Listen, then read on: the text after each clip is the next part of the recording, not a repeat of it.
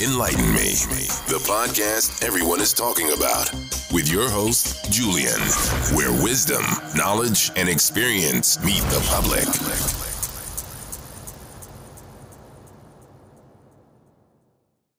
This is your host, Julian on Enlighten Me.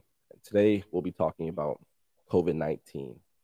Before anything else, I'd like to ask if you can please subscribe to my YouTube, Enlighten Me. I am on Apple and Google Podcasts and Spotify. If you search Enlighten Me, it'll pop right up.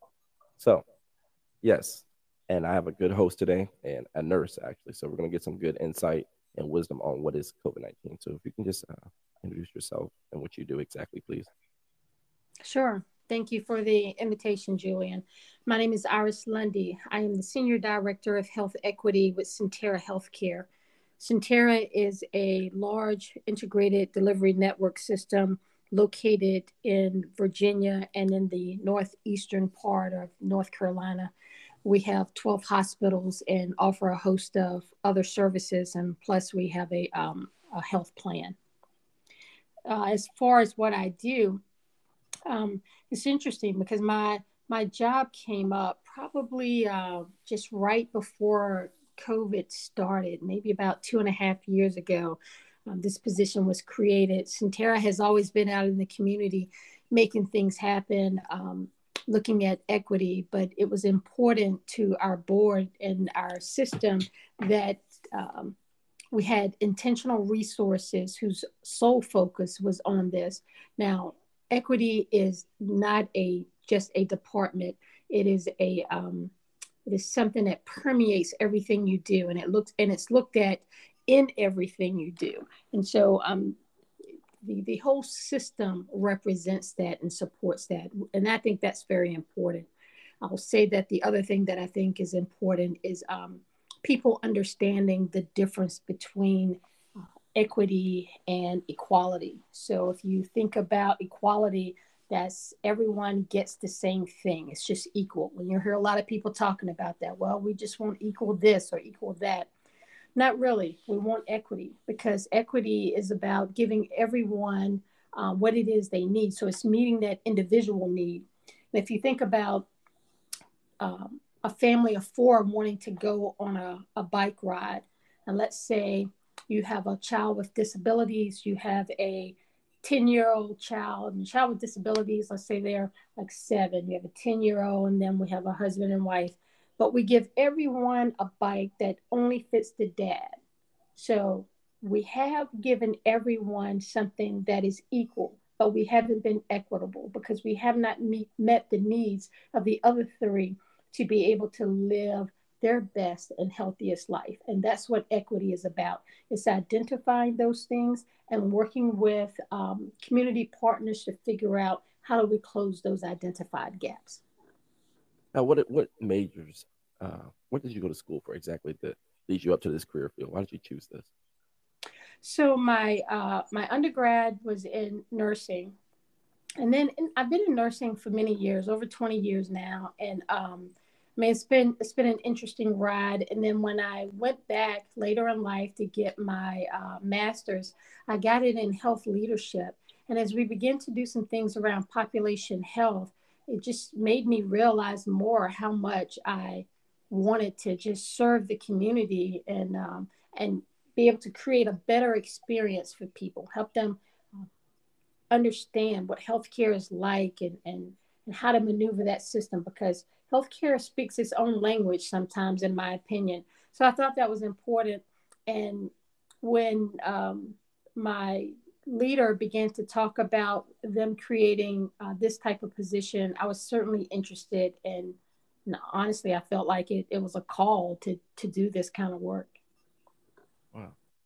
And as you started foregoing, this has led you to this exact department in home equity or health equity. Is that correct? Yes. Mm-hmm.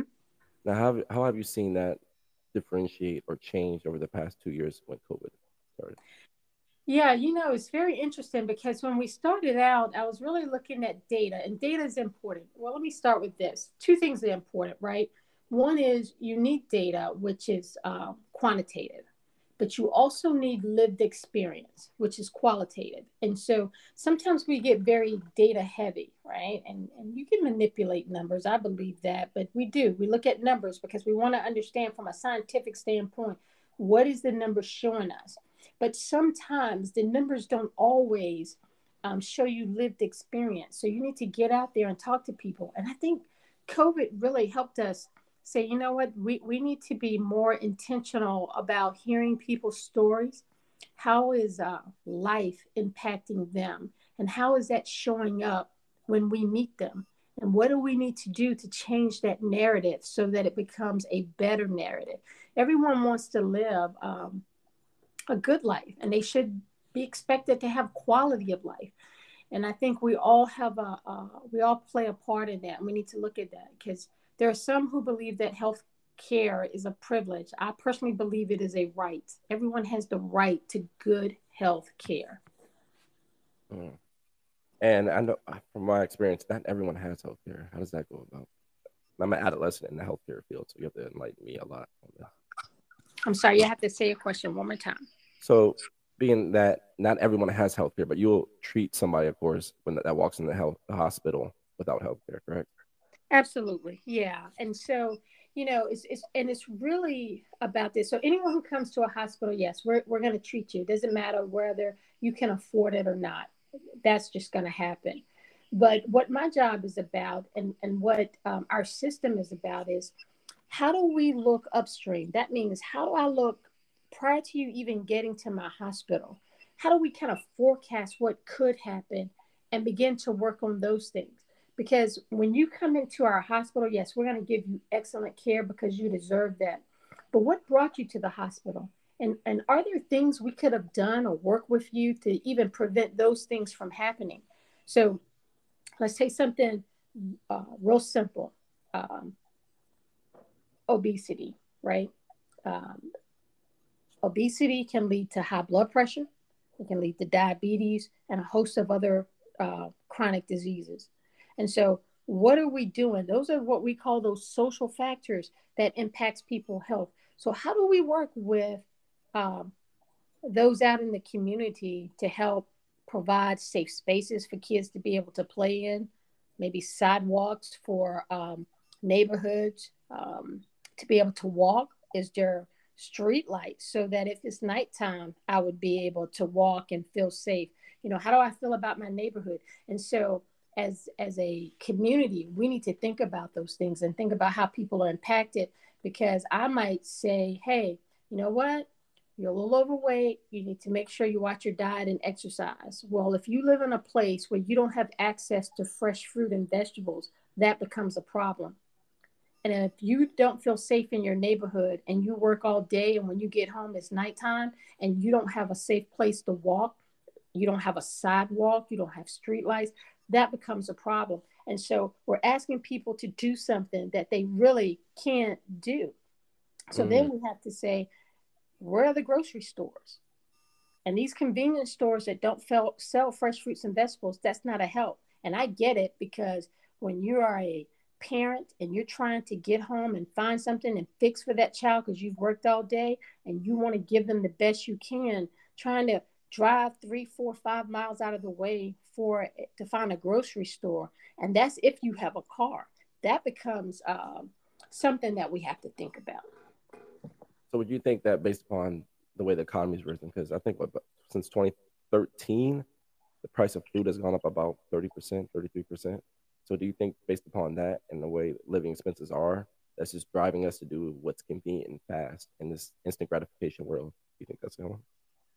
Well, I certainly think it plays a part, because when you think about when someone is looking to determine where they're going to put their business and they begin to scout around, they're not looking to put their business most of the time in an area that's a low income area. And if I don't have grocery stores there, and if it is a grocery store there, here's a little assignment for you and others who may listen to your podcast. Go into a low income area, go grocery shopping, buy like 3 or 4 items, get a box of cereal, spaghetti or something. Just find 4 items and then go into a more affluent neighborhood and buy those same 4 items. And you're going to see in the low income neighborhood, most of the time, those items are more expensive. Now that becomes a problem. So for people who can't not only afford to spend more money on groceries, we're charging them at a higher rate for food that others who could afford it, and we give it to them at a lower rate. That doesn't make sense to me. Yeah, I can't wrap my head around this. I didn't even know that was happening. It does happen. Not in every place, but there are some places where that does happen. And if you think about, there's a term what they call food deserts, right? That's a place where you go and there's not a grocery store within a mile or two. You know, I invite people to go in their neighborhoods or just go in their city and just begin to ride and see where you see the grocery stores. And not a convenience store, a grocery store, a place where someone could go and get fresh fruits and vegetables.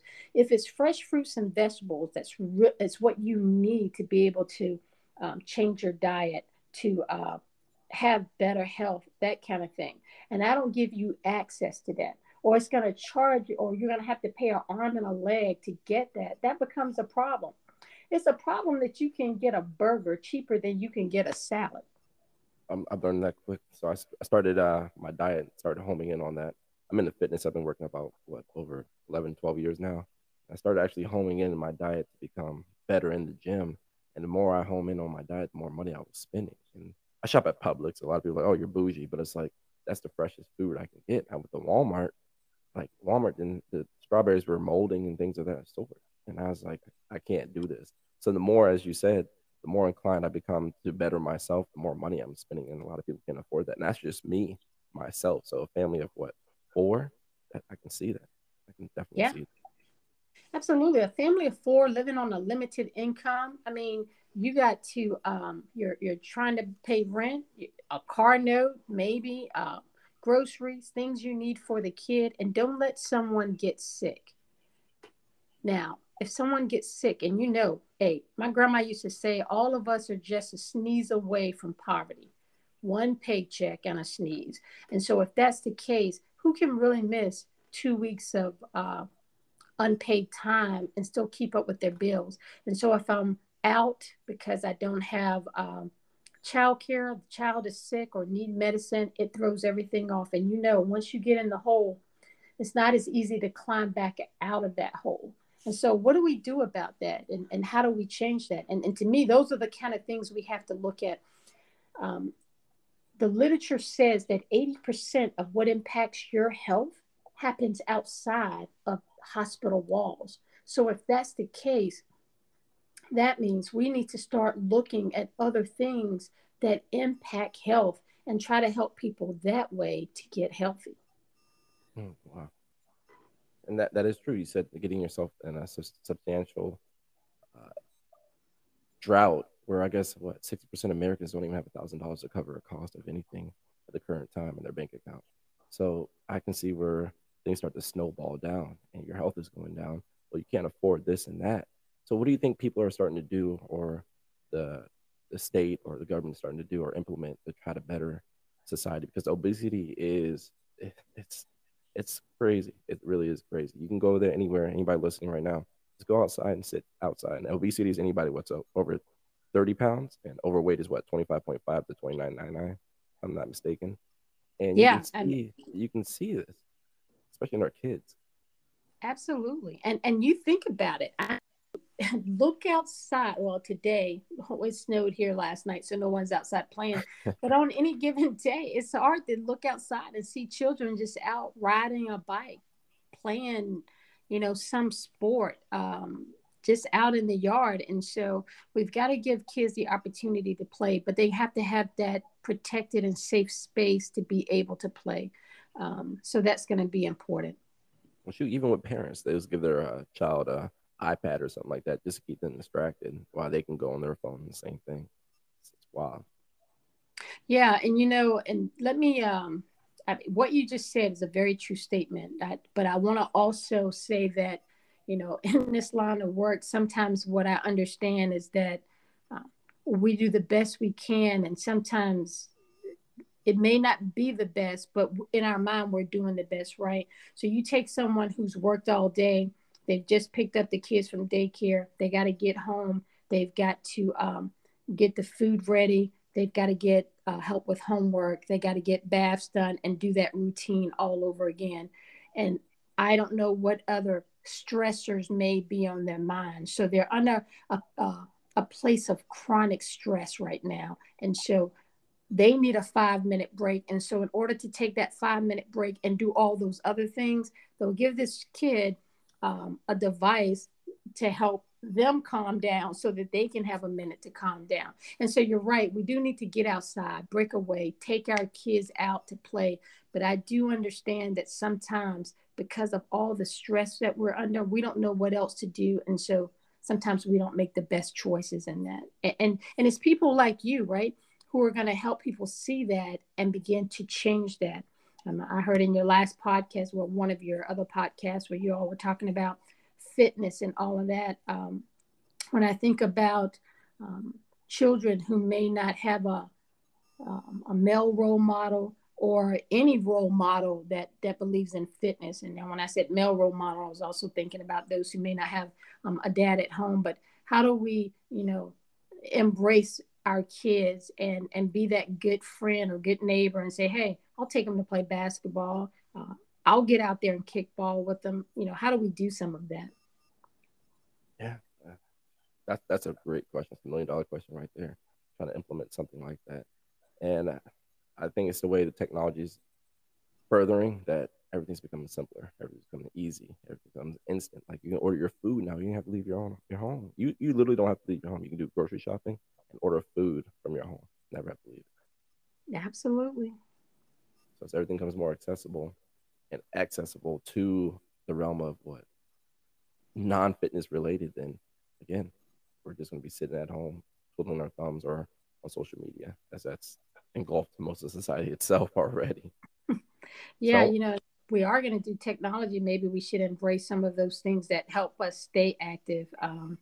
As a family, I have 3 adult children, but we all have Oculus, and they have different things you can do on it. So that's one thing you can have your children and, yes, in my case, grandchildren using to kind of stay a little healthy. If they're going to play some kind of technology, let's see if we can get them involved in something like that, at least some of the time.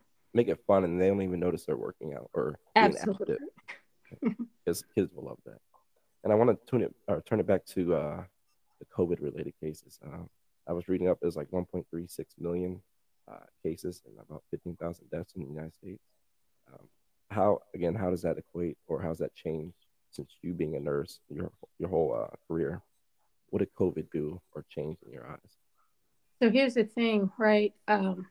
Black and brown people have been disproportionately impacted by chronic diseases for a very long time, well before COVID. What COVID did was shine a spotlight on it, and people began to really talk about it. Now, there have been studies done even before then that talked about it, but here's the part with COVID. So if you are an essential worker, and who are our essential workers? Those are the people who are normally on the front line. Well, right. Those are people who have jobs who can't work from home. They still have to get out there. So COVID has certainly impacted them because you're right out there in the public. You're with people who will take some of this seriously and mask and socially distance and wash their hands, but you're also out there with people who won't. And so this virus can be easily spread. So that becomes a problem. Then when I talked about chronic diseases, that's people who might have things like hypertension, diabetes, asthma, even obesity. And so when you think about those kind of things, or if you have some kind of lung disease like asthma or COPD and you get COVID, it can hit you differently, right? And so you could be the one who's ending up in a hospital or on a ventilator, or God forbid, in the grave. And so the best thing any of us can do is get vaccinated. We say we love our families, we love ourselves. Vaccination is the best thing we can do to protect our loved ones. Now, I'm an adolescent, and even moving into the medical field. But vaccinations have been here for a long time. I get that and I understand that part clearly. But isn't vaccination used to have antibodies? Because I know when I worked at a hospital back in Stafford, one of the nurses stated that based upon me not catching the flu was because I'm like minimally exposed to it working in the hospital. Is that the same course of the vaccination, or how does that go about? I don't know. It's a confusing question. I don't know if you caught the question. I think I understand what you're asking. So when you get the vaccine, what it does is it begins to build up antibodies in your body. And so when you come in contact with COVID, it will recognize that, and it has a little defense system, and it'll begin to build that up. So it begins to fight that off for you. When you don't have it, it can come in, it sets up shop, in your lungs and wherever else it wants to. And then you can become very sick. And you've probably heard of those who have had what they call COVID long haul, right? Where you had COVID, you got over it, but you may have heart problems now. It may have impacted your kidneys. It may have impacted your breathing. You may still feel very tired and don't have the energy that you had before. You're still feeling the impacts of that disease. And so, again, we have to do the best we can to protect ourselves. And when you're out in public, honestly, the best thing you can do is wear a mask, physically distant, that's 6 feet apart, and wash your hands, using hand hygiene techniques. And while we're physically distancing, I remind people, stay socially connected, right? We have a family that we don't go to their house because they're older. And even though all of us are vaccinated, we still try to protect them. But we FaceTime, and if we all know we're going to get together, like some of us got together over the holiday, it was a time where we made sure that we were really stringent in what we were doing, right? We were careful about what we were doing out in public, who we were around, and that kind of thing. Because you need to do some of that so that you can help protect your elders or your babies, whoever it is in your bubble that you're trying to protect. Now, keeping your distance, is this true or not? I've heard that negates after 15 minutes, the distancing thing isn't a thing anymore if you're in the room with somebody for a certain amount of time. True? Well, here's the thing, right? Like, so if you and I were in the same room right now and we're 6 feet apart, there's some other things that play into that. So if it's greater than 15 minutes and we've been talking longer than 15 minutes, well, here's the question. Did we have on our mask? Did we have some type of ventilation in the room where we could have cool air moving in and out? Or were we in a room that was warm on this cold day and neither one of us had on a mask? That's a big difference. Now, could we still get COVID with all the other things going on? It makes it less likely, right? Doesn't mean that you won't get it, because even the vaccine isn't 100%, right? That's why they say it's 95% effective. And that's why they tell you need to get a booster, because when you get your 2 doses, that means you're fully vaccinated. 2 weeks after that, whatever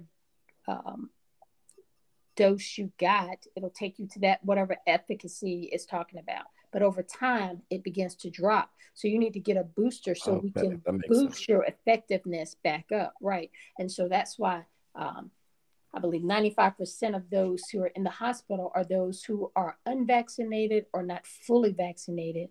And when you're dealing with Omicron, we know that the booster helps. So you need to be fully vaccinated, but you need to go ahead and get your booster also, because it's going to boost you back so that you have a greater level of protection. Now, for this vaccine, a lot of people are skeptical on this, of course, as you know. How long does it usually take to make a vaccine? I thought it was 7 to 10 years annually to make a vaccine. So here's the thing, it usually does take a while, right? But here's what happened with COVID, and I'm going to applaud our government for this. Came and all of these people started dying. You can't wait 7 years. You can't, because they threw all resources at this. They took out the red tape and everyone began to work together because we all had one common goal. How do we stop this thing that is killing the masses of people? And they did that they trialed it, and because of that, they saw that it was effective, and then they began to send it out so that people could get vaccinated. And I get being skeptical, honestly, I do. But here's the thing, right? I mean, I looked at the science behind it. I had to weigh what I felt was, and everyone has to do this. Everyone has to make their own informed decision. But I had to look at the science. I had to make sure I was getting information from a credible source, like CDC. I needed to make sure that I understood what was being done. And then I needed to say to myself, okay, what's best for my family? Does the benefits outweigh the risk? And for us, it did, because I am a cancer survivor, thankful for that. But I understand my own health. Thank you. My own health history. And so with that, I know if I want to one day see my grandchildren dance and grow up and get married, I needed to do what I felt was right for us. Because I can tell you, there are families who probably wish they had taken this stand. And even now, with children being impacted, I'm sad to see this, especially when we know there's something we could do. And I know a lot of people are still rebelling, because I was reading an article. 2 nurses from Rhode Island were selling COVID cards and made about $1.4 million. Had about $900K, $200 for adults, $85 for kids. They even sold to some officers and agents, and they're facing trial now. So it's interesting that people are still rebelling against this whole COVID thing. And I know that was what nurses were against it, because they're like, we shouldn't have to get it if we're the ones helping and on the front lines. So that was a case. That was 3 months ago or so. I think you're going to find people on both sides of this, no matter what their profession, right?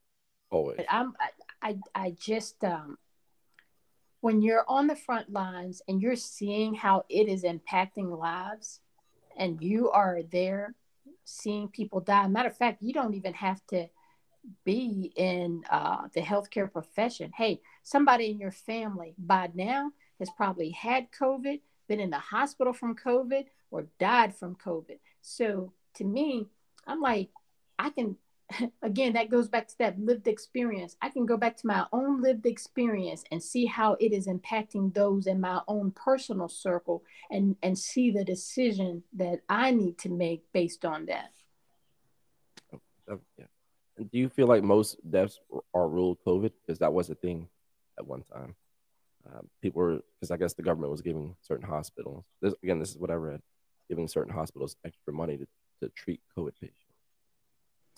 Well, I think when you come in, most hospitals, and I can't speak for all hospitals because I don't know how they do it, but I know that for most hospitals, when you come in, if you have, everyone is usually screened, right? I know at least in ours, you're screened for COVID symptoms. If you have any of those symptoms, we're going to test you. If you're coming in for some type of procedure, whether you have the symptoms or not, we're going to test you. And if you are positive, then there is, based on whatever is going on with you, your symptoms or whatever, we're going to follow a protocol based on that. And I think most hospitals do that. Okay. And now we're just going to freestyle this because I don't got any more notes or anything like that. What else do you think the public should be hearing about their health, or something that you want to portray before we wrap this up? Hey, let me tell you, there are other things out here outside of COVID that is and can kill us, right? The flu. Get your flu shot. And I know historically, Black people don't want to get flu shots. I get that. Why do you think that is? It's the mistrust of the healthcare system. It's just those historical things that have happened. And, back in the day, somebody said, oh, you know what? Grandma or great grandma got the flu shot and she didn't do well. She died that year. And probably she may have already had the flu before she got the flu shot. I don't know. I mean, that's their lived experience. I can't talk about that. But here's the thing. That may have happened to great grandma way back then. We've been perfecting things since then. And so now, what is the case now when they're giving us flu vaccines? So we need to, come and and go ahead and step out of that and get some of those things done. So flu vaccines, I'm a strong proponent of that. It is something that's killing our people, and we need to get. The other thing is that, health screenings. COVID didn't help because people are now afraid to go to the doctor because they don't want to be sitting in a waiting room with someone who might have COVID and all of that. So I get that too, but you still got to get your screenings done. There's a few numbers that everyone needs to know. You need to know your blood pressure number. Blood pressure is the silent killer. And because you can walk around, you can be as healthy as a hog and not know that you have high blood pressure unless you get it checked. But if you get it checked, there are things we can do that we can help you with that. And you go back and look, you'll see that more Black people than white people die from blood pressure, from cardiovascular disease like strokes and heart attacks, those kind of things. And so we need to do that. And sometimes you hear people say, well, my blood pressure is high, but it works for me. I feel good. When I'm on the medicine, I feel bad. Well, that tells me you need to go back to your doctor, and your doctor needs to work with you to get you on a medicine that works for your body, because your blood pressure shouldn't be high all the time. That is just not right. And if your physician is not working with you, find you another physician. That's right. Advocate your for life. yourself. Yep, Absolutely. Your life. Absolutely. Right. Your diabetic number is the other one, right? Diabetes. So you can go, most hospitals or the health department, they do these free screenings. We do them all the time. And they have this one, it's called A1C. It tells what how your diabetes or sugar number has been looking over 2 to 3 months. So that gives you a better idea if you have a diabetic problem, right? So that's going to be good. Go get that done. And then cholesterol. We need to know what our arteries look like. Are they starting to get clogged? Because those kind of things lead to strokes and heart attacks. And if we know those numbers, no matter how well we're feeling, if they're high, diet and exercise can help with that. And if they are really high, we might need a little medicine to help with that. And if we do, that's okay. Let's just take the medicine. Right. Wow. That's what always makes me funny. I saw a little meme. It said, Black people, only people that pray over their food and say, let us be nourish our body and strengthen our soul. They ain't going to nourish your body or strengthen your soul. Come on now. Moderation, everything in moderation. Because a lot of people are asking me. I had a lady actually hit me up. She was going to work out, and I commented on her story. She was eating all the bad foods, and then she had a heart attack. And she's like, hey, I need to take this serious. I need to take this serious. But then she went right back to what she was doing. And it takes time, but you got to have an accountability partner. That's why I tell people, have somebody help you. And it's okay. We all need help. Trust me, I need help every day. But have somebody help you through this process, because your health is the number one thing you have in this world. You have one body. You can buy a new car, everything like that. You have one body. So take heed to that. You are so right. And it's the accountability piece that sometimes we don't have. And that can be for a lot of reasons, right? I may not be accountable because I don't have someone who I trust like that in my space. And let me just say, sometimes when we're overweight, it's kind of hard to say, hey, I need to lose 10 pounds. Will you be accountable with me? And tell you what my weight is and what I'm trying to get down to or what I'm struggling with. And I think we have to get over that and try and work through that. I mean, even on your podcast, listen to you, they see that, you're into health, you're into the gym, you're into eating right and all of that. Hey, I'm sure you'd be happy to drop them a line of encouragement. They probably could tune in as often as you to your podcast and hear you say something that would encourage them to help them stay on that track. And that's a sense of accountability too. So it doesn't have to be someone just getting up in your business if people think about it like that. Some don't want to go to the gym. Or they need a different form of exercise, right? Like I have a knee that's not the best. And so what I've done is I've found a place where they show you how to do chair exercises. I'm going to physical therapy so I can get my knee strengthened. So we have to think about those kind of things that we can do. So I can't go in there and do some of the stuff that other people do, but I can go on YouTube and find chair. Right, absolutely. And so that's what we have to do, in my opinion. Yep.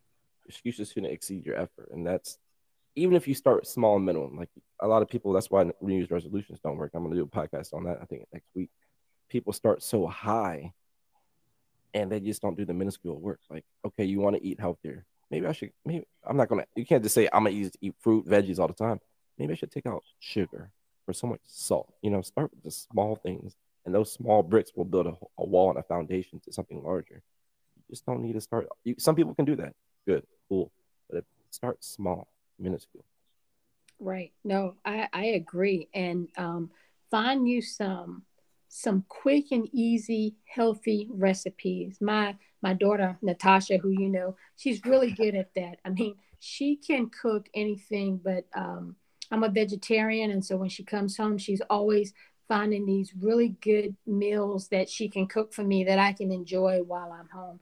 And I'm like, hey, send me some recipes. But she's been developing these quick and easy things that you can do that is low cost, it's nutritious, but it's still has that ethnic quality that we can enjoy. And so I appreciate that. And so, because you want your food to taste good, you're not trying to eat no bland food. So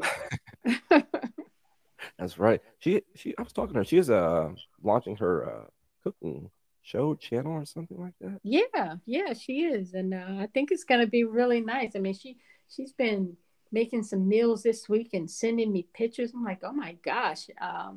And she still eats meat. But again, it's like you said before, it's doing things in moderation. But she also puts in alternatives so that people like me can